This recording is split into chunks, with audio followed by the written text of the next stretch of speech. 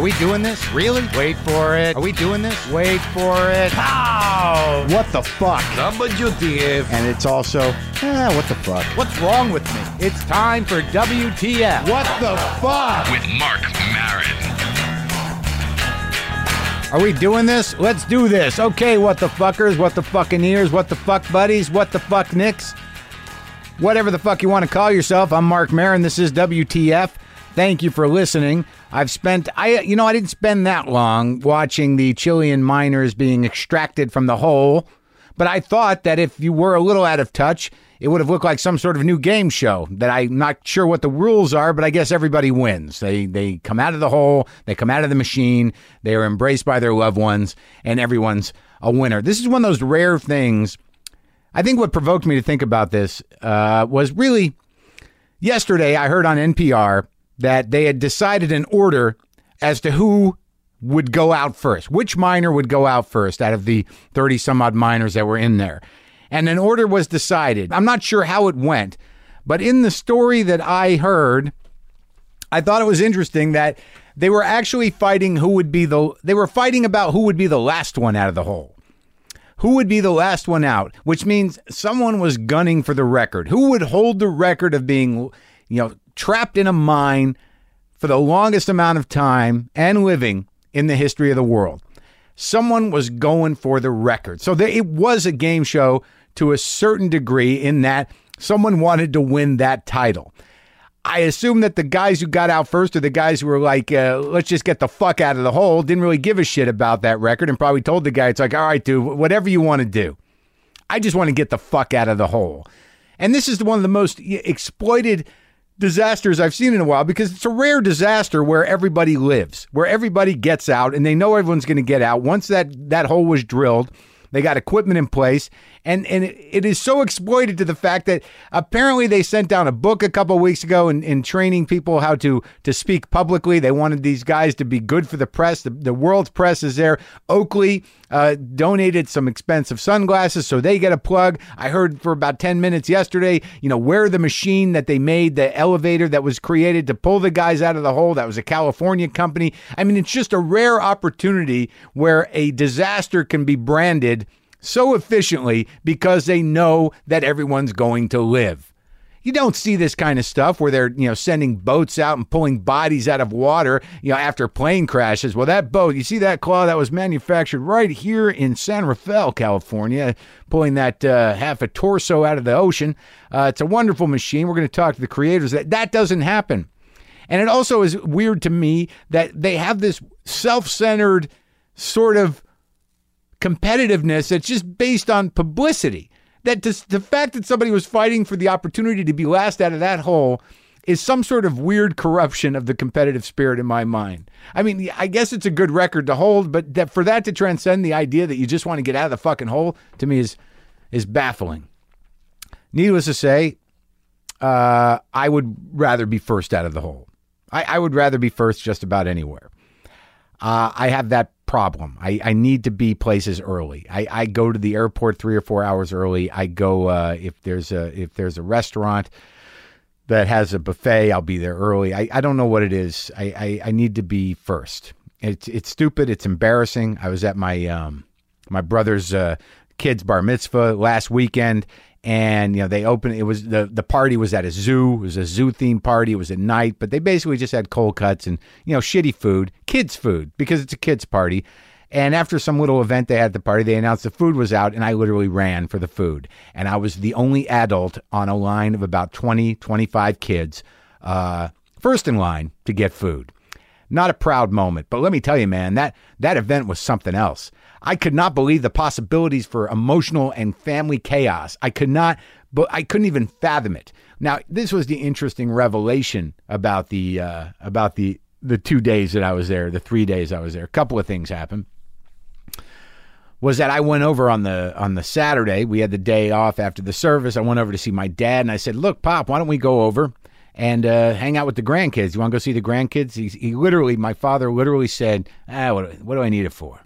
What do I need that for? I'm like, well, I don't know. They're your grandkids, so you may want to spend some time with them. Yeah, he goes, my father literally goes, a lot of people, they get something out of that. Does nothing for me. I get nothing out of it. I'm like, okay. that's good to know. I guess I could have assumed that, Dad. Well, so what do you want to do? He says, well, look, I called about 3 or 4 places in town. I'm looking for mustard slacks. Very hard to find mustard slacks. I need to, mustard colored pants. I'm like, pants, like dress pants? Yeah, but mustard colored. I had a pair. I love them. Now, you have to understand, my father is a borderline hoarder, and I don't know what defines hoarding.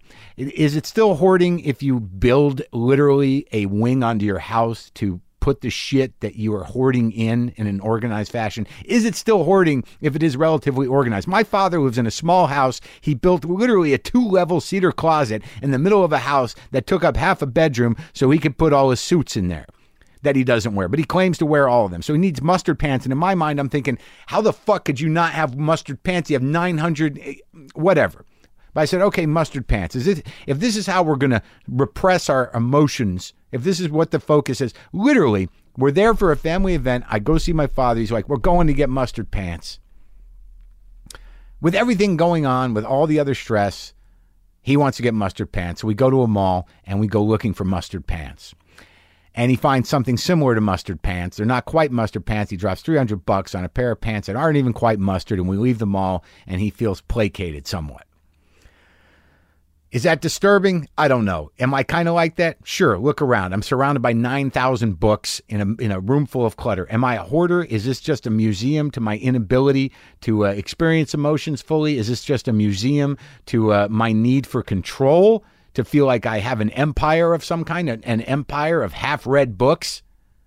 Am I just like that guy? God damn it. It's those moments where you just realize, like, holy shit, I want to spend time with my dad only so I can try to figure out what not to do from this point on. But the kid had a good time and, everything worked out all right. Truly the high point for me, and this is between us, but one of the high points was I had to take a cab from my brother's house to the airport in Phoenix. And he had called a cab, and I walk out, and a half hour later, there's a discount yellow cab. He thought he had called the yellow cab, and this car was like maybe I'd like to say it was a Nova or some ridiculous old shitty car that had the discount yellow cab on the side. There was a couple driving it, a man and a woman. They throw my stuff in the trunk. I get in. The air conditioner doesn't work. It smells like cigarettes, and these two are in the front. And I start talking about comedy, and the woman's like, yeah, I want to do comedy once. I was in Los Angeles, and I have this joke. And she goes on this long joke about the Pillsbury Doughboy and the Keebler Elves basically dealing drugs, and that people need, it was a very ornate, elaborate theory / routine about the Pillsbury Doughboy basically being a crystal meth dealer. And then the guy tells me a couple of off-color jokes, a bad gay joke and some other joke. And then I noticed that there's one good tooth between the two of them. All their teeth are rotting out. And then I realized I'm fucking being driven to the airport by tweakers. I mean, like tweaker taxi. And she's noodling on about these big theories about politics and Pillsbury Doughboy, and I'm like, holy shit! I think that a better time to call that cab company would be in the middle of the night, so they're peaking. But I wish I had the fucking mics on. I wish I could have just pulled it out. Literally, all their teeth were rotten, and it took me a few minutes to realize, like, I didn't even want to give them my credit card. So I didn't, and I thanked them, and I gave them, like $50. And I know where that went. Into more theories, I'm guessing.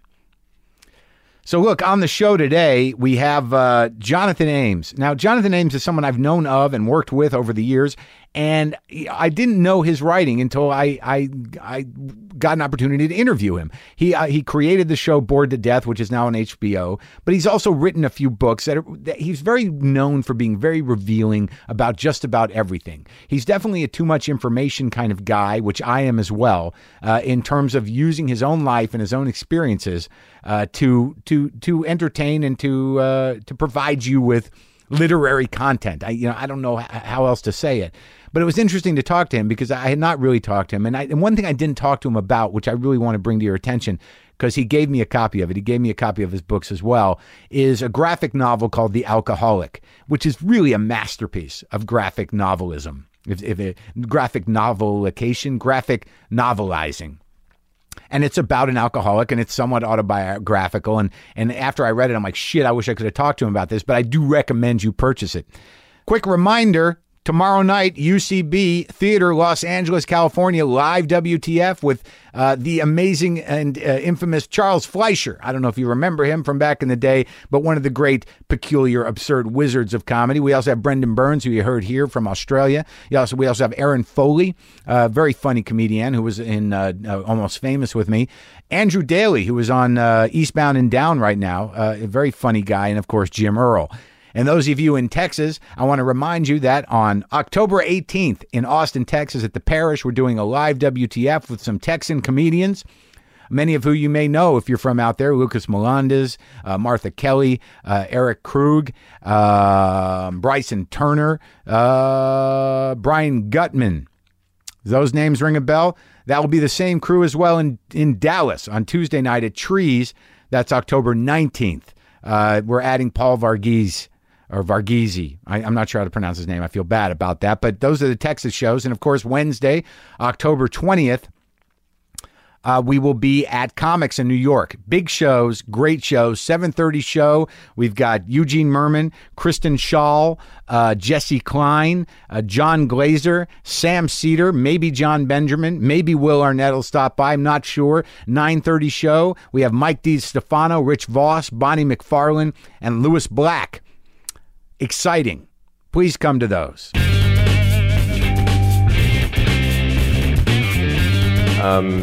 Is at this huge HBO party, and I have a cat on my lap now. His name is Minimus. I think I'll toss him off because it'll distract me the whole time. Are you allergic to cats? No. I got like 3 of them. Oh. Well, he's my landlord's cat, but he loves to come up here and hang out, which causes my landlords are very sweet, but he loves to be up here, and so I'm like his naughty older brother who's like third floor attic, room he hangs out in. Does your landlord get upset or jealous, or is he fine with it? Well, they're fine with it. They're like, "Oh, we know you were out of town because Minimus was hanging out with us again."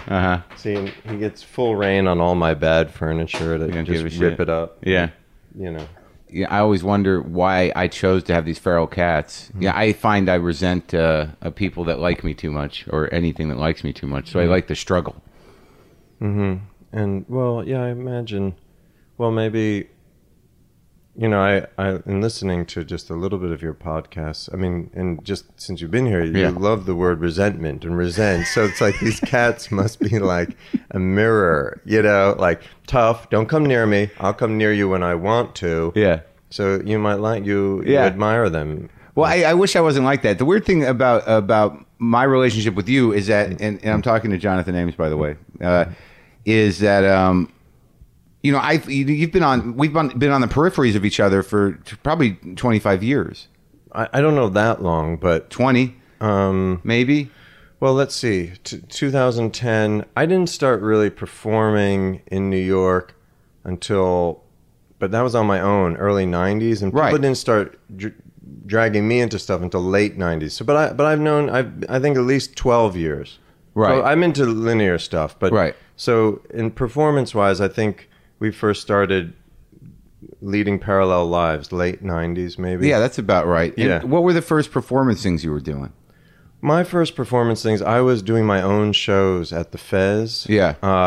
This started in 93. I was working the door there, and I started doing my own monologue shows at the Fez, and I would have like college friends read or do some weird little acts. And I did that for years.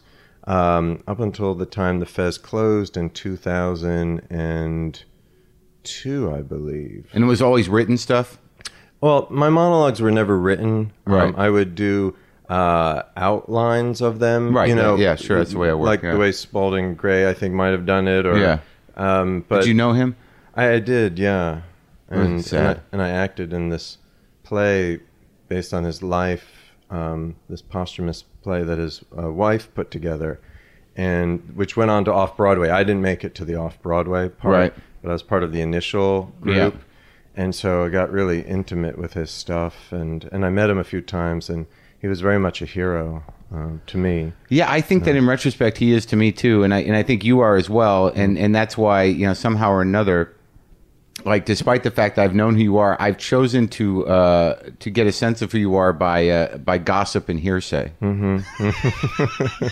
Like, it's taken me, like, you were just listening to my Robin Williams interview, and I'm sitting up cramming on your books. Like, I've known this guy kind of for like 20 years or whatever it's been. But why? Yeah, but yes, yeah. And what and the things I always heard, like, my assumptions are, and now after reading the books, that because I do pretty honest stuff, but I don't have the balls that you do in living my life. You know, and so I'm reading your stuff thinking like it's going to be this like, you know, really hard edge kind of like, you know, I'm out there fucking everything in the world, and then the humility of it is fucking awesome. Oh, well, thank you. I don't know about having balls because I feel like most you of talk the about them. Well, yeah, how tiny they are. Yeah, the whole thing is tiny. You know, I just did. Well, I think I'm average, and sometimes, I mean, girls have been nice about it, but they might be, you know, lying. And that's always the advice I give to women in a relationship. I tell women, if you want to hold on to a guy, just like every 3 weeks or so, just tell him he's got a beautiful cock. Like every 3 weeks. So beautiful is the word. Well, beautiful or not, whatever they want to say. You know, oh, God, you know, I just love your cock. Just Perfect. say it like every 3 weeks or so, not too often so the guy gets cocky, you know, but just enough to keep him coming back for more. And I think that, you know, a woman will hold on to a man because a lot of women do have a hard time holding on to guys. Yeah, I don't know what it is. I have a hard time holding on to women. Yeah. But I don't know. But like the Spalding Gray thing, because when I look back at who he was and what you do and what I try to do, that, you know, his honesty was certainly different than the type of honesty you were after, isn't it? Well, you know, I was just in Scotland, Edinburgh, Scotland, at the film festival there. You didn't perform there, did you? I didn't perform. No, it's a little rough. Yeah, no, I didn't. Yeah, I did do a Q&A that seemed to go over well, probably because I was enunciating. No, but then I probably sounded completely crude to them. But so I saw this Steven Soderbergh documentary about Spalding, and there, because it was at the festival, and I actually watched it in like a little video thing, and I cried the whole time because I knew him and I knew how it ended, and I had been in his work, but they showed some of his early stuff, and there was some raw honesty in there that I had not seen. Like, he talked about sucking some guy's cock, and I did not know that Spalding Gray, like, on stage, and he started doing this bobbing motion with his head, and I was like, fucking Spalding, like, that is so great, because, like, I don't know, he must have been in his early 30s, he was in Europe, and somehow, like, he was traveling with this gay guy, he thought he should try it, and he went in there, and then he was just doing this thing, and suddenly I'm sucking it, I'm going, I'm gay, and he's like, I was just like, oh man, because the Spalding usually was just like, and so my eye was moving to the right, and I thought of my mother swimming in, Providence, Rhode Island, and how her eye would move to the right. Or I mean, that was very bad Spalding. No, that was close. Because we're in my kitchen, and but you were saying, so you've known me for a long time. Right, and my assumptions what was the about gossip and hearsay, though? I'm curious. Well, no, it's not really gossip and hearsay. It's like, you know, from what I gleaned, you know, because I know Reverend Jen, you know, and I've known, you know, a few people that we know in common, and that, like, I started to feel bad that I missed these points in your life and in your performance, and also reading your stuff as much as I should, because, you know, it's great, and it's got a lot of heart to it, and it's very honest. So it was really stuff like, you know, when I talked to Reverend Jen, she talked about the Mangina period, which I know nothing about. Yeah, that was a good period in my performance career. What was that about?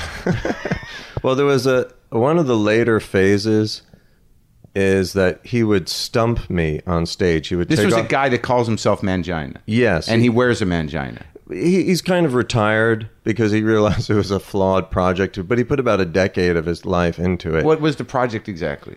Well, he would wear this prosthetic vagina. I think early on, he claimed he thought he might sell it to prison populations and cross-dressers. It was a wild, ongoing performance art piece. Insane. I mean, he was fingered by like 1,000 people, you know, because he made this hole out of which he would pull his scrotum, and he would call this, it did look like labia. Yeah. And he would craft these beautiful vaginas, sometimes getting the molds of real women and he would mold their vagina if they shaved, and then he would wear their vagina, make a little hole, and pull out his scrotum so it looked like another level of labia, and people would finger that. And a lot of times girls would finger him and think that it was all plastic and not realize they were fingering his balls. He actually has a smaller cock than mine, so like if they even hit the root part of it, I don't think they even noticed. Yeah. You know? But so he did this for years. He's also missing a foot. He's a great painter. In fact, his paintings, you can see, those are 2 of his paintings. He's really? a wonderful painter. Yeah, nice. But he's missing a foot, which led to his fascination with prosthesis. He's a true great bohemian. And anyway, a few years ago, just 2 years or so ago, 3 years ago, we were both going through an out of control phase, and I don't really perform that much anymore. Once in a while, monologues, and I can hardly read from my books anymore, but I just needed to be more outrageous, or I didn't want to make people listen to me anymore, but I liked having Mangina attack me on stage. And he would take off his prosthetic foot and stump me because his foot is missing, but his shin bone looks like a huge phallus, but a really scary one. Looks like a big bone, and it's got this knob at the end. They were able to hold on to his heel, when they sawed off his foot. And he would stump me, like I would bend over. He would wrestle people. Like he wrestled this blind woman. With the Mangina. He would be wearing the Mangina. Nothing else, really? Sometimes nothing else. Weird hats he might put on that he would build. Sometimes the foot would be off. So one time we had this wrestling match against this blind woman who I think studies jujitsu, and he snuck around from behind and tried to attack her from behind as I was going, on the count of 3. I'm like, and he snuck around, and then he would lose, though. He was a good sport that way. But this other time we did this little performance. This was like 2 years ago. I wrote about it in my most recent book. I sent an email to friends. And this girl who, well, she puts on these shows that nobody comes to. So there was about 7 people in the audience, right? Is that what he said? Yeah. And this... It wasn't Reverend Jen. No, it wasn't Reverend Jen. I don't want to say the woman's name. She's very sweet in case she hears this. But 7 people come to this thing. She's dragged me into it. We're backstage. Patrick's smoking pot, taking pills, drinking wine, Mangina. And he's going to wrestle this other girl, right? And he's wearing this full see-through weird skin tone bodysuit. He's got the Mangina on. He's got garish makeup, a wild wig. He's all hopped up on 8 different chemicals, And I'm to be the ref of the match, right? Mm-hmm. So the match starts in front of this audience of 7 in this tiny little space. It was about 2 years ago. And he goes berserk on the girl, and he actually does almost kind of try to body slam her. And she gets upset, runs into the audience, right? Yeah. And he then sees me, and he goes nuts, rips off his foot, begins chasing me, and begins to hit me with this thing that he wraps his foot in. It's called a stump sock. And this thing smells. You know what I mean? At the time he was living in Queens, he'd be on like the subway for an hour and a half. So his stump sock just reeked of like the 1,000 insides of like a high school basketball team's pairs of sneakers. I mean, he starts hitting me with this stump sock, and I used to start laughing. The smell is so bad that I became paralyzed by laughter and the stink. I fell to the ground.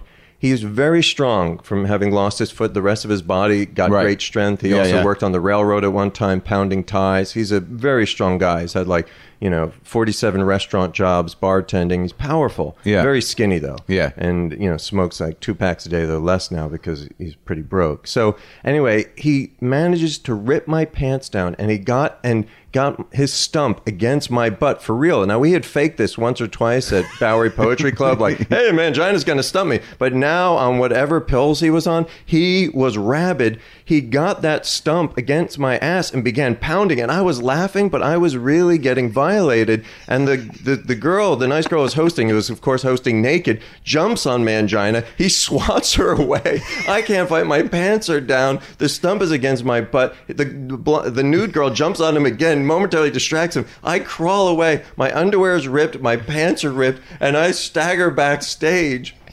And then he is so rabid. He comes backstage. Then he comes back out to the audience and begins to finger himself maniacally. Is he hopping, or does he? He's hopping. He's able to hop on that one foot pretty well, or maybe he put his foot back. God. It was I said, and so I wrote in this email to a bunch of friends. I'm like, we had our greatest performance ever last night. This was beyond punk rock. Right. You know what I mean? Yeah. I was stumped by Mangina in a wig with garish makeup going completely nuts. And the next morning when I went to the bathroom, now he didn't actually penetrate, but he must have pounded against me. Yeah. It hurt. Yeah. It hurt. I was just, Your I ass can't, hurt? because by the next morning I was, I'd maybe forgotten about it. I'm going, why is it hurting me to go to the bathroom? I'm like, oh my God. He really pounded against it. He went nuts. He wanted in. He overwhelmed me. Yeah. That was the last performance? I didn't let him. We haven't done a stumping since. Or maybe we did, but at Bowery Poetry, but I didn't trust him not to go completely nuts again, because I think like he wanted to set a Guinness Book of World Records of terrible art of having stumped his best friend or one of his best friends. So at that point, when you say you were out of control, you're just fucking, I was out of control. I won't go beyond that. I was misbehaving on stage and off stage. And now, when in terms of that scene, because I think that I'm about the same age as you. Do you feel that whole Lower East Side, art, punk, performance art thing? I think by the time you got there, wasn't it sort of already? Hadn't it sort of passed? Well, when I kind of was getting into it, mid late '90s, PS 122, and I think it was still thriving. Who was working then? Well, Spalding Gray was still doing stuff. He would still do small stuff. Spaces. He would still open shows at PS 122. I even saw Bogosian there. Right. Late '90s PS 122. But yeah, it was. And Karen Finley would still do stuff. It was like they were like the last three. Danny Hawk was doing his shows there. But it was starting to wind down. And by now, it really. I don't know of the scene. Maybe there's young kids doing really cool stuff. I'm not aware of it. The Bowery Poetry Club remains the one last place of some good, deep Manhattan nuttiness. I think. I don't know what's happening in Harlem or some of the new neighborhoods that maybe have a little bit of an art scene. I don't know. But Bowery Poetry Club is still pretty wild. Reverend Jen still has an open mic there. And the people still holding on in Manhattan, though a lot of them are in Brooklyn, will come out and just get up there. And I love those open mics. Do you think that's something? And there's another one called Skits and Tits on Monday nights. And what's that? That's also open mic. It's the same crowd. It's like, it's just this Bowery Poetry Club open mic free for all. And I think I was, because I was a comic, that there was some part of me that condescended to that. That there was, to me, I couldn't really tell the difference between, somebody who really wanted to be funny and couldn't quite figure out how, and was just, pushing these limits, poorly for effect, but yet they weren't fundamentally talented. But I think that was me being condescending, because I think the raw humanness of wanting any kind of attention and pushing those limits is pretty exciting. Yeah, well, you go to a night of these open mics, and I've done it the last few years, and then sometimes when I've been busy, I don't go for months, but you'll have like 3 hours, sometimes 4 hours. I'll go really late. People will sign up, and people will be raw, boring, not great. But then there'll be this like gem-like thing, some nutty guy who maybe is autistic, who will just dance wildly and run up and down, and it's just fun, and and the whole thing gets very lively, and the whole cast of characters, this guy who's, he's sometimes called Touching You or Mayor Brodeur, this guy. No. Bloomberg had him thrown in jail for basically being a pest. He harassed Giuliani and Bloomberg for years. He's completely mad, but he claims to have written 2,000, pop songs and he's often getting thrown in jail for harassing people. And this one time he came out of Rikers after a week, and he showed up at the open mic, and it was like the returning anti-hero, because everybody hates him there. You know what I mean? But I happen to love him. You know what I mean? He just come out of Rikers, and Reverend Jen brought him on stage, and they used to be boyfriend and girlfriend, but she can't stand him. I mean, like a decade ago. And so there's still kind of a raw, vital scene there. It's the last bit of it. And I haven't been on stage there myself probably since a stumping like 2 years ago. And that you talked about that in the newest book, which is essays, and it's The Double Life is Twice as Good. Yeah, which isn't a very good book. I got into this fetish a little bit of just, wanting to put out books like every year, every 2 years. You know what I mean? Just because it's working. I know, but I guess it was that thing. I wanted to be the writer who had a lot of books. And so even if some of them were mediocre, there might be one good piece in there, because, I like that. I like writers that have a lot of books that I can just delve into them for a while. But I kind of lately have been regretting that book, The Double Life is Twice as Good. It's a good cover. Yeah, well, thank you. I mean, there's a lot of pieces in there I'm embarrassed about now. And, You're embarrassed about something? yeah, well, I mean, I don't really remember what I've written, like when you say, oh, you were so honest, but I was maybe honest a long time ago, but maybe also I know that it's not honesty because I'll tell certain truths to not have to tell greater truths. Well, I think sort of something I want to talk to you about because in reading the first collection of essays, What's Not to Love? Yeah. Yeah, that's a half decent. But would you consider that at that time when I mean you're out of Princeton, you did some graduate work and you're working odd jobs, but you want to be a writer, you know that. I mean, that's what you want to do. Yeah. And you know how to write. Yeah. Now, your heroes at that time were who? Well, that book, What's Not to Love, is composed of columns that I wrote for the New York Press. Yeah, right. So every 2 weeks I would have to produce a column. And at that point, too, I had written 2 novels, but now I was doing all this nonfiction, which kind of, which I hadn't done before, but I had been performing nonfiction. I'd been doing the monologues since 92. So when I got this column, like in 97, I sort of took what I'd been doing on stage and started turning it into prose. So in a sense, an early hero was Spalding Gray, but prose-wise, Bukowski had a column for the LA Free Press. Right. And so I very much based the terse style, the honesty, the creating a persona based on myself, based on Bukowski's columns that were collected in a book called Notes from a Dirty Old Man, which was the title of his column. Right. My column was called City Slicker. Though What's Not to Love would have been a good title for the column, which became the title for the book. City Slicker was so title. Do you ever get that thing though, where because it seems that as weird and dark as some of this stuff gets, and it's not that dark, the stuff I read, because you sort of counter it with humor and your own realization of who you are. I mean, when you write, is there a bleakness happening now? Well, not really, because I'm all I'm really writing these days is the TV show. Yeah, I want to talk about that. And so sometimes I'll let the characters, like in this new season, Ted Danson Bored to death. Yeah, has a speech about his mortality, and that verges on bleak, but Ted does it so beautifully, and it was more human and sad. But yeah, I mean, if I wrote a novel now, maybe it would be bleak, but I'm just not thinking in terms of writing books. I mean, I want to write a thriller. I mean, I want to write just genre stuff now. I feel like I think I can't expose myself again for a while. You know what I mean? Like, I don't remember exposing myself in the 8 books I've published, but I want to hide. I don't want to put myself out there anymore. I don't want to use myself as a narrator or a character anymore. I mean, in Bored to Death, the character has my name, but it's a very fictionalized, comedic, exuberant version. It's pretty sweet. Yeah, so I don't know. I don't know that I could ever go completely dark. My first novel is pretty dark. I was kind of it's called I Pass Like Night, and I wrote that when I was like 22 to 24, and I was very inspired by Last Exit to Brooklyn by Hubert Selby, and so that was kind of a dark novel, though I guess there were funny moments. And then my mom said to me, "You're so funny." Not that I am, but she thought I was or something. So she said, "So funny, why don't you should write funny things." So then my second novel, The Extra Man, was a long comedic novel with some darkness, I guess. I want to ask you, as in advice, what you have learned about this, the male gender and putting yourself together.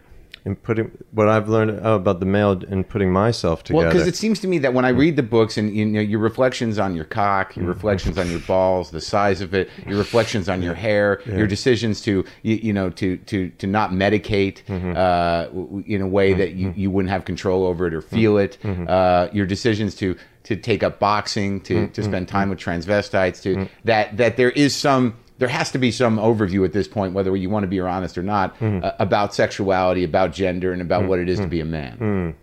Okay, that's a big question. I mean, using myself as a case study, I don't think I could talk about men. I could talk about me. Yeah. But basically, I mean, and I was writing a blog for the TV show, and I've said this before. Most of my sexuality comes out of, psychological trauma and things that may have gone on in childhood. Specifically, what do you pin it to? Well, your relationship with your mother? No, I mean, both parents, both of whom I love. Yeah. And so I feel sexuality for me has been, it's an easy phrase, acting out, but acting out pain and trying to recreate psychodynamics, usually of humiliation, to get to a place of profound self-loathing. But sometimes, though, there is a great comfort in the humiliation because, okay, now I'm at that place that I want to be. I can't get any lower. I'm on ground level. Yeah. But there's also an aspect to it. I was reading some book on people with sexual problems, and I only read the introduction. I tend to only enjoy genre fiction, so once I pick up nonfiction, I peter out after the intros. You've learned enough. Well, you get it. I guess, but I feel bad that way. But anyway, this doctor wrote about people seeking an obliteration of self, and he was into the idea of people with fetishes because he thought that they might be able to achieve ecstasy through the obliteration of self, like a man who's so into just shoes that he will completely lose himself. And I think in normal heterosexual coupling, you can have perhaps obliteration of self. Let's say you're going down on a woman and you completely lose yourself in it, and just the carnality and just how beautiful she is and how sexy, and you're down there, and I don't know, you lose yourself. You're like on another planet. But I think fetishes or perversions, sometimes, like, maybe it's more, maybe you get there faster, or maybe it's just going down on a woman is the same thing as licking a shoe. I don't know. No, I mean, I'm not saying it's the same thing for the women in the audience, but I'm talking about, like, the obliteration of self. And I think that's what I've sought out, was the obliteration of self. Like, I had to get away from myself. And these things are like Alice in Wonderland things, the things that might be outside the norm of human sexuality. Like transvestites? Well, I always referred to people of that world as transsexuals, but not necessarily that. I'm talking more in vague terms, I guess. Just the seeking, like, just losing yourself because, I mean, I'm familiar with your work, and we're very lucky guys, Right. We're middle-class clowns who have the luxury of trying to figure our brains out. Most of the planet doesn't get to do that. You know what I mean? This is a very elite position. So I'm very lucky that I've, like, ended up in motels outside the Lincoln Tunnel trying to obliterate myself. Oh, poor me.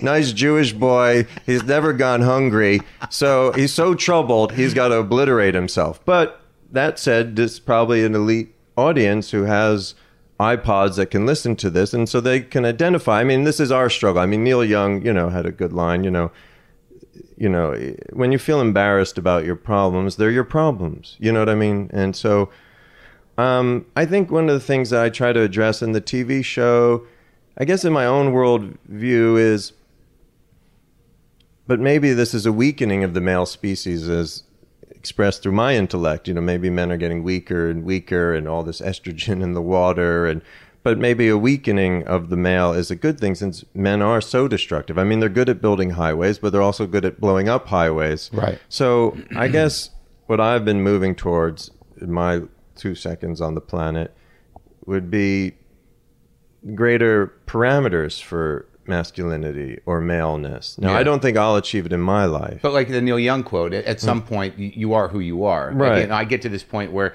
the example I have recently from a therapist, the only thing that blew my mind, recently in terms of an intellectual idea in relation to my own self-loathing, and the obliteration thing, I think, is something we share in the sense that I think that my parents had no real capacity for nurturing in a proper way. So there was no emotional boundaries. So in order for me to even define myself as an individual, there was a struggle against them. So the boundarylessness was obliterating. So I seek that, and then when someone starts to push through my boundaries, I react with hostility. That's how I fight obliteration. And then ultimately you obliterate yourself because you're sitting there alone and you're angry, and then the self-loathing comes. But the guy who said to me, he said, what you're in search of is primal union. Yeah, well, that sounds similar to that obliteration of self. And that's what I was talking about, like going down on a woman. You know, that's going to be a primal union, and that's why I like armpits also. I like to get in there. Yeah. And I like intercourse also. Sometimes well, anyway, I feel like I tend to be more oral, but anyway, it's all right. But wait, the thing about going, can I just be specific? The thing is there something about going down on a woman that, you know, the connection of that and knowing that they're losing themselves and you doing that is a complete turn on. Well, yes. I mean, I actually wrote a line that didn't make it into the show, which is like, someone asked the Ted Danson character something like, you know, how many women have you been with? And he's been with like a lot of women. But he said, but the thing is, he goes, my saving grace is that I like to go down on women. You know, but then I forget how I wrote it, but he said, but then again, you know, it's even that is selfish. Because I enjoy doing it and I enjoy pleasing them. And he's like, is there nothing decent in the world? Can't that at least be a selfless act? But you know what I mean? But it comes down to you know, we're these prisoners in these bodies, and everything does sometimes come back to self, even acts of charity, even acts of kindness, like going down on a woman. So what about the boxing then? That seems to be the opposite. Boxing. Well, what was your boxing name? The Herring Wonder. Yeah. Well, that came about. This guy challenged me in '99, a performance artist, and long history. But and from the moment he challenged me, I thought, I'll call myself the Herring Wonder. I was living in the East Village at the time. I had 2 years there. I got a rent-controlled apartment from a friend or something, and Russ and Daughters, the herring shop, was like 2 blocks away, and I would. Yeah. When I could afford it, I'd get herring there, you know, once a month or something. And which kind? I just always liked it with cream sauce. You know, but I've since gotten all kinds. But, you like the Majas herring? Is that the very salty? It's a little weird. It's almost sweet and spicy. It's got no real sauce on it. It's marinated in almost a red vinegar. Yeah, and that one maybe I don't go for as much. But I've had sometimes just like, you know, just not even in cream sauce. I get it at the Russian baths. I don't know the kinds of herring, even though I'm called the Herring Wonder. Yeah. But I do like it, though. It's a good fish. Yeah. And so I thought it would, you know, I just thought I'll be a reincarnated Lower East Side Jewish boxer called the Herring Wonder. You know, of course, comedic because I'm not a boxer. You know what I mean? So I didn't want to seem like I was tough. So I gave myself kind of an untough name. Yeah. But so anyway, but I boxed twice in my life because maybe this is part of your question about being a man. And I also have fantasies of being heroic. You know, and again, like I don't maybe have the guts to be a fireman. I'm not good with tools anyways. I wouldn't be able to unfurl the hose. You know? I would get wrapped around my head. And you can't be the Herring Wonder as a fireman. Yeah, but I'm not bad at sports. You know what I mean? I can't operate a hammer, but I've been good at tennis and other sports for whatever reason. Like that part of my brain functions. So I wanted to box because I wanted to be heroic, and boxing, you know, the way it's captured in cinema and on TV, you know, so I got into boxing for that reason. And then, you know, it's very painful. I mean, when you get hit in the head, I'm a little worried about it. See, those words came out funny, you know, because I probably got concussions. Yeah. And that leads to dementia. Yeah. And all these NFL players. You really think you did? I mean, you boxed that much? I definitely got... I probably got 2 or 3 concussions just training. You know, I mean, it doesn't take much, I realize now, to probably get a concussion. But definitely in my fight in '99, that was 4 hard rounds, 3-minute rounds. And I fought with a broken nose because I had broken my nose a week before in training. Probably got a concussion then. It was that was an obliterating shot in the middle of my face. And the guy pounded me pretty bad in that fight. It was like 4 rounds of beating. Now, I got him pretty good. But he outweighed me like 25 pounds. He did bleed, though. It was a wild night, though. Matthew Barney, the performance artist par excellence, was one of the judges. And I was supposed to come into Havana Gilla, and I was carrying a jar of herring, but for some reason the CD jammed, so it seemed like everything was against me. And it was in a synagogue, though, the Angel Lawrence, a converted synagogue. And then in the second fight, though, 8 years later, luckily the guy didn't hit me in the head once, and he was a huge guy. I don't know, I just lucked out. Though in training, my head had gotten fucked up pretty bad because my jaw was out of line for like 2 months. And I was really paranoid that this big guy I fought in 2007 would, because my jaw was like this, is a little bit like a typewriter. Yeah. And I had sparred with a number of guys, and including some good, Gleason's kind of gym fighters. Yeah. And I kept getting hit in the jaw, and my jaw was out of line. And so I went into the fight without a line. I thought, shit, one more blow and maybe it's going to break. And I'm a trainer there, and I was wearing this headgear, this kind of old headgear to protect my nose, so my nose wouldn't get broken again because my nose sticks out so much. So I had this headgear that had a bar down the middle, but the thing was so old. It was about 25 years old. It was like a worn leather mask. So I think it was increasing the force of the blows against me. Yeah. And this trainer said, yeah, I think that thing's fucking up your jaw. You better get another kind of headgear. And I said, well, but then I'll probably get my nose broken again. He said, better to get your nose broken than your jaw broken. But I was scared to change my headgear going into the fight. Like, he told me this the day before the fight. I tried to get a fancy mouthpiece maybe to help my jaw. Yeah. And it was right before an HBO meeting. The day of my fight, I think I had an HBO meeting in the afternoon. About the first about project? Bored to Death. About Bored to Death? Yeah. Yeah. And it was just like, but I had a fight that night, but I thought I can't cancel the meeting because I have a boxing match. I don't want to seem totally unstable. But you didn't think about canceling the boxing match? No. I don't know. I'd been training for 2 months. So I went to that nice sporting goods store on Broadway near Union Square. Paragon? Paragon, to get a better mouth guard. Yeah. And they showed this diagram of why you need a mouth guard, because actually the tip of the jaw touches the brain, right? Yeah. And so you need to keep the jawline so that that's why guys get knocked out when they're hit here, because you got brain right here. Yeah. Like the brain is a little bit shaped like Florida. Yeah. It comes down, and so like the tip of the brain is down by the jaw. And I read that right before my fight, and I see this diagram, and I didn't buy that fancy mouth guard, and I end up fighting with this old leather thing, and the guy I fought, Craig Davidson, nice guy, big guy, he'd once been on steroids, he was huge. Somehow he never hit me in the head the whole fight. That was only 3 rounds, 2-minute rounds, so it was only a 6-minute fight, and I did beat him pretty well. But I felt bad when I hit him hard in the head, and I saw his eyes blink, and he wobbled, and I said, sorry. Like, you know what I mean? I wasn't really cut out to be a boxer, You okay, buddy? Yeah, and like when I would train, like the trainer I would hit people, and I'd say, sorry. And the trainer kept saying, stop saying you're sorry. So I recreated one of my boxing matches in Bored to Death, and Jason Schwartzman, when he knocks out John Hodgman, says, I'm sorry. And the trainer says, don't say you're sorry. But so that was from real life. But so the whole boxing thing is about a hero fantasy. I mean, when I was a kid, I used to play war and escape from prison. And I had this nice woods near my house. And I just always liked to play the hero in my childhood games. And I think the boxing was like an adult version of that. How did it feel to get beat up, though? That sucked. The fight in '99, I was depressed for a long time because I probably had a concussion. I think my ribs were bruised. Look at that. See, I want to say ribs were bruised, and I said rubes. Yeah, see? what do you think? I might early Alzheimer's. No. My ribs were bruised. My neck was all screwed up. My jaw was screwed up then too. My nose got re-broken. It was this swollen, it was like a uni face in the middle.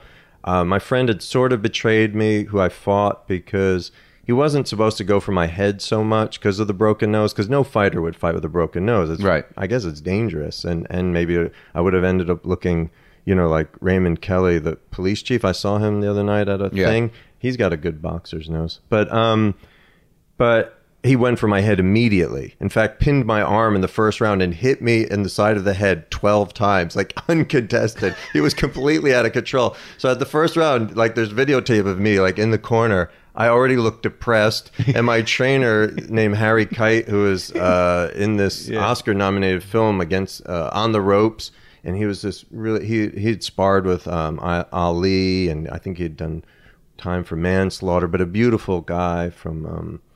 Bed-Stuy, and he was like, Jonathan, get angry. He's telling me, get angry. And I'm like, what?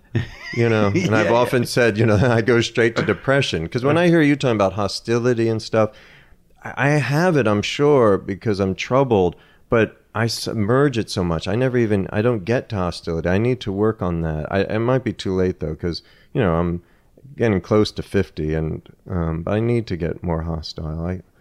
See, this is the thing I think about us, that there's this idea that, like, I there's part of me that thinks, like, I'm going to have 6-pack abs someday still, that, that I'm going to resolve these issues, that my anger will just dissipate as I get older. And I talk about it on stage now, that you get to a point, if you do go to therapy, if you have enough self-awareness, you're like, look, I'm probably not going to unfuck myself before this thing is over. Yeah. So if we can temper this, and it seems to me that what you're saying... Well, it's like being like Obama. I often think with my own personality, I've got to manage myself like a country that's so screwed up. Right. And so you try to minimize the damage or something. Well, yeah. Or you like, go for the worst alternate. Yeah. I mean, the best worst alternate. Be an emotional centrist. Like, there's going to be these warring factions that I can't really accommodate. But maybe, if I stay somewhere in the middle, I can manage my life for the rest of it. Or you'll make choices like, okay, this will cause pain and is screwed up, but this is the best you can do considering that you're coming from a screwed up place. Right. And you try to minimize the damage you're going to do to yourself. Yeah, and others. Yeah. And what's cool, and partly, and I feel like when you're talking about spending all this time in your head, it makes our days feel very long, because also we're not 9 to 5 people. No, I know. We don't have to go somewhere and like communicate with others. Yeah. We're just alone, tormenting ourselves all day long. I know. And that's why like it feels like one's been...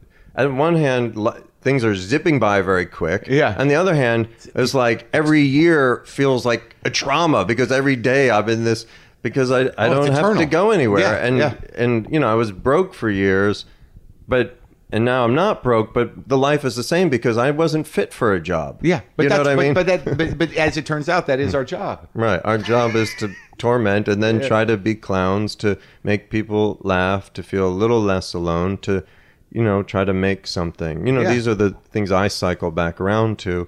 But again, it's a very privileged life. So let's talk about the show and how that came about. Because when I saw it, it's a very unique show. It's sweet and it's a curious and interesting structure for what is essentially an episodic comedy. And when I first saw it, I'm like, Jonathan Ames did it. This is going to be filthy. But it's not, because you've created this world that has a lot of refinement in it, and an ability to get into grit, an ability to get into some modern problems and how people live their lives with the comic book artist and Schwartzman, who is a pretty an innocent in a lot of ways. Yeah, no, he's the innocent quester in my mind. And it seems to be finding an audience now.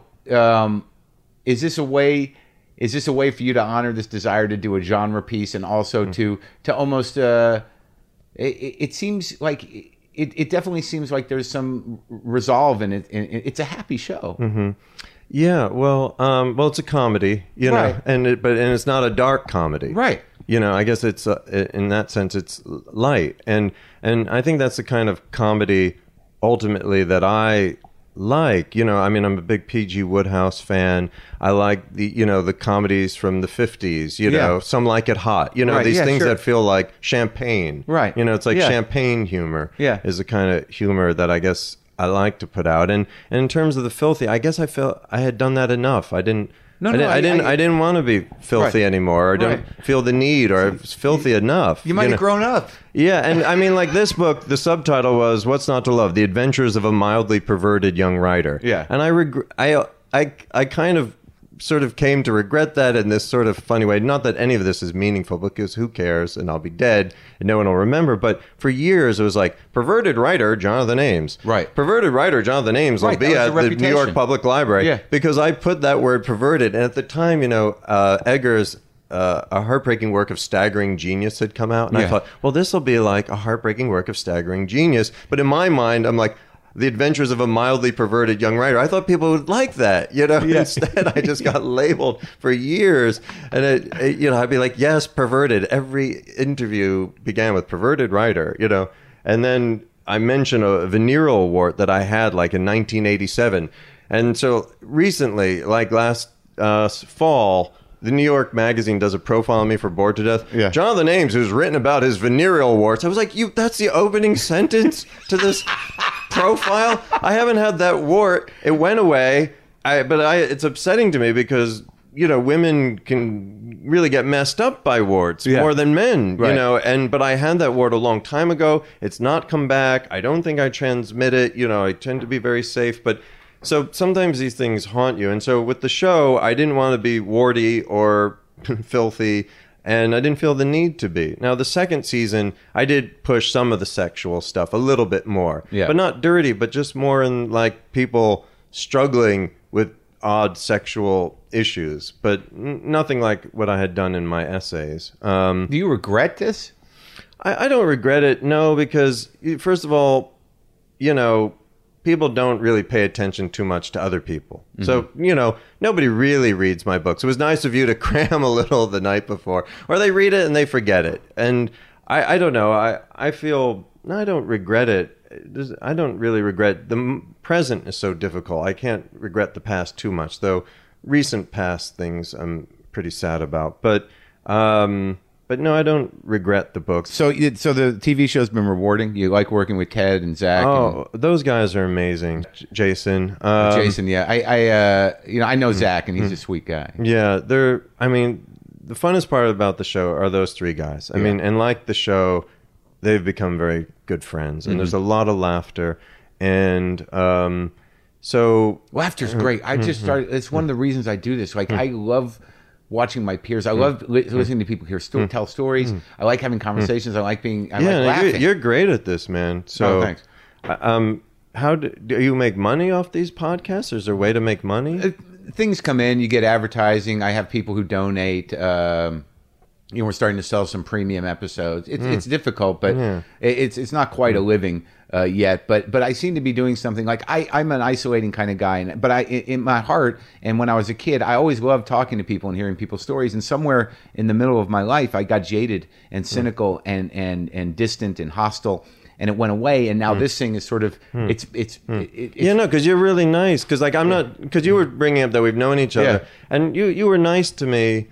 I always felt like maybe you didn't like me sometimes, but and I figured you were lost in your own world because it was often in the context of performance, and whether or not you felt you had done well. You know what I mean? It wasn't anything necessarily to do with me. I was sort of a hostile guy earlier, before. But you're very good at this, and so you should. I imagine this. You get a radio show, which could be cool, or just a talk show, or you're just having fun with it, and that's the main thing. I'm creating a library of something. Yeah. Now, the last time I met you, and now I know the story, but I was very surprised because we ran into each other on the street in front of John's Pizza over there on 6th Avenue, and you introduced me to your son. Uh-huh. When was? Oh yeah, it was just on the street, and I said hi, and he said, "This is my son." I'm like, I had no idea he had a son. Then I read the book, and there was this moment where a couple of years ago, though, right? Did I just park a car or something? I don't know. I can't remember time that well. Yeah. But you deal with something in your book that, in my mind, at that age, you found out that you had a child from a single sexual encounter, and not very. It didn't take you very long to accept responsibility and actually enjoy the fact that you were a father. How is that relationship?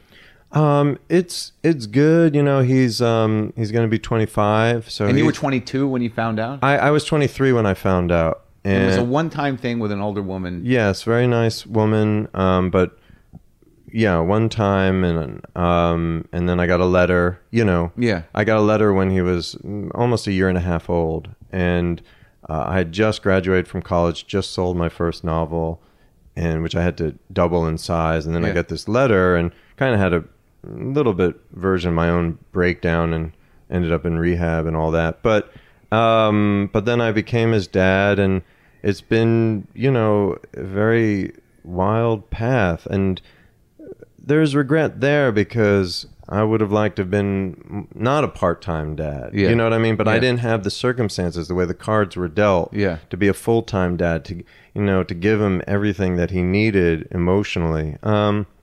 But he's in school now, and lately we've been emailing. Like he was slow to get onto email. He's not a very technological kid. He's a really good kid, a solid young man, very good to my parents.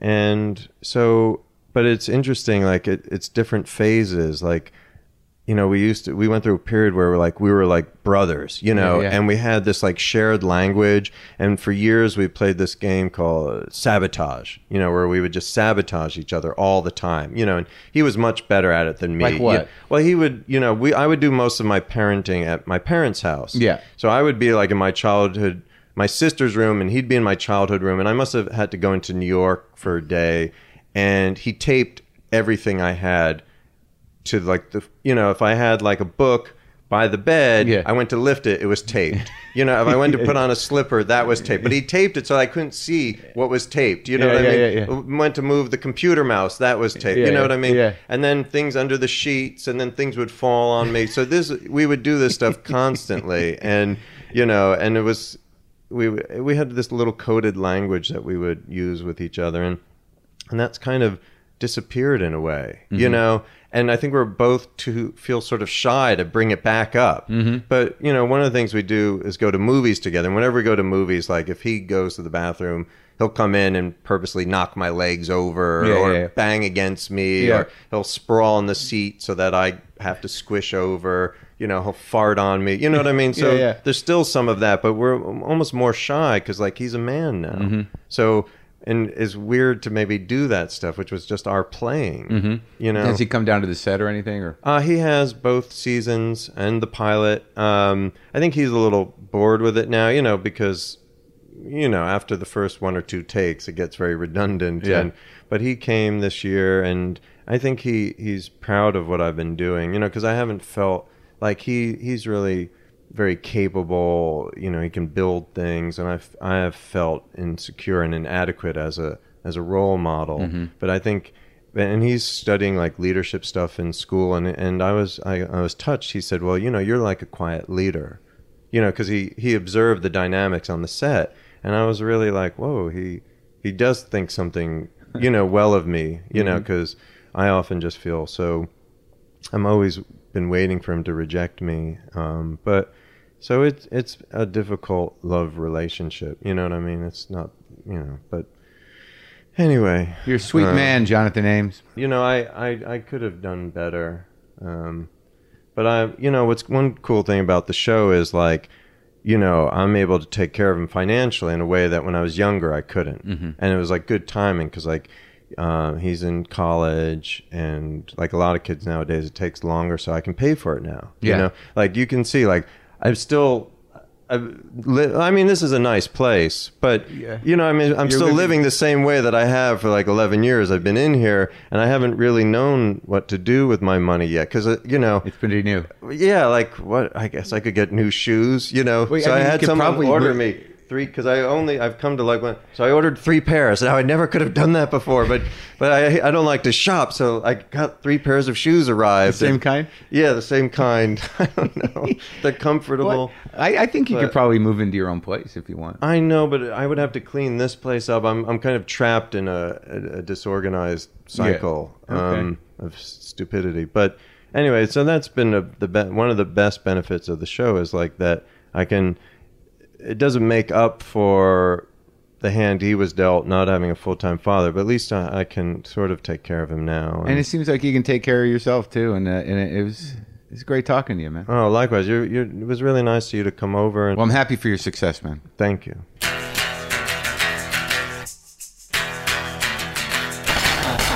That's Jonathan Ames, a very sweet guy, a very revealing guy, and his books are great. I can't recommend enough that graphic novel, The Alcoholic, which I didn't talk about because I didn't do my research.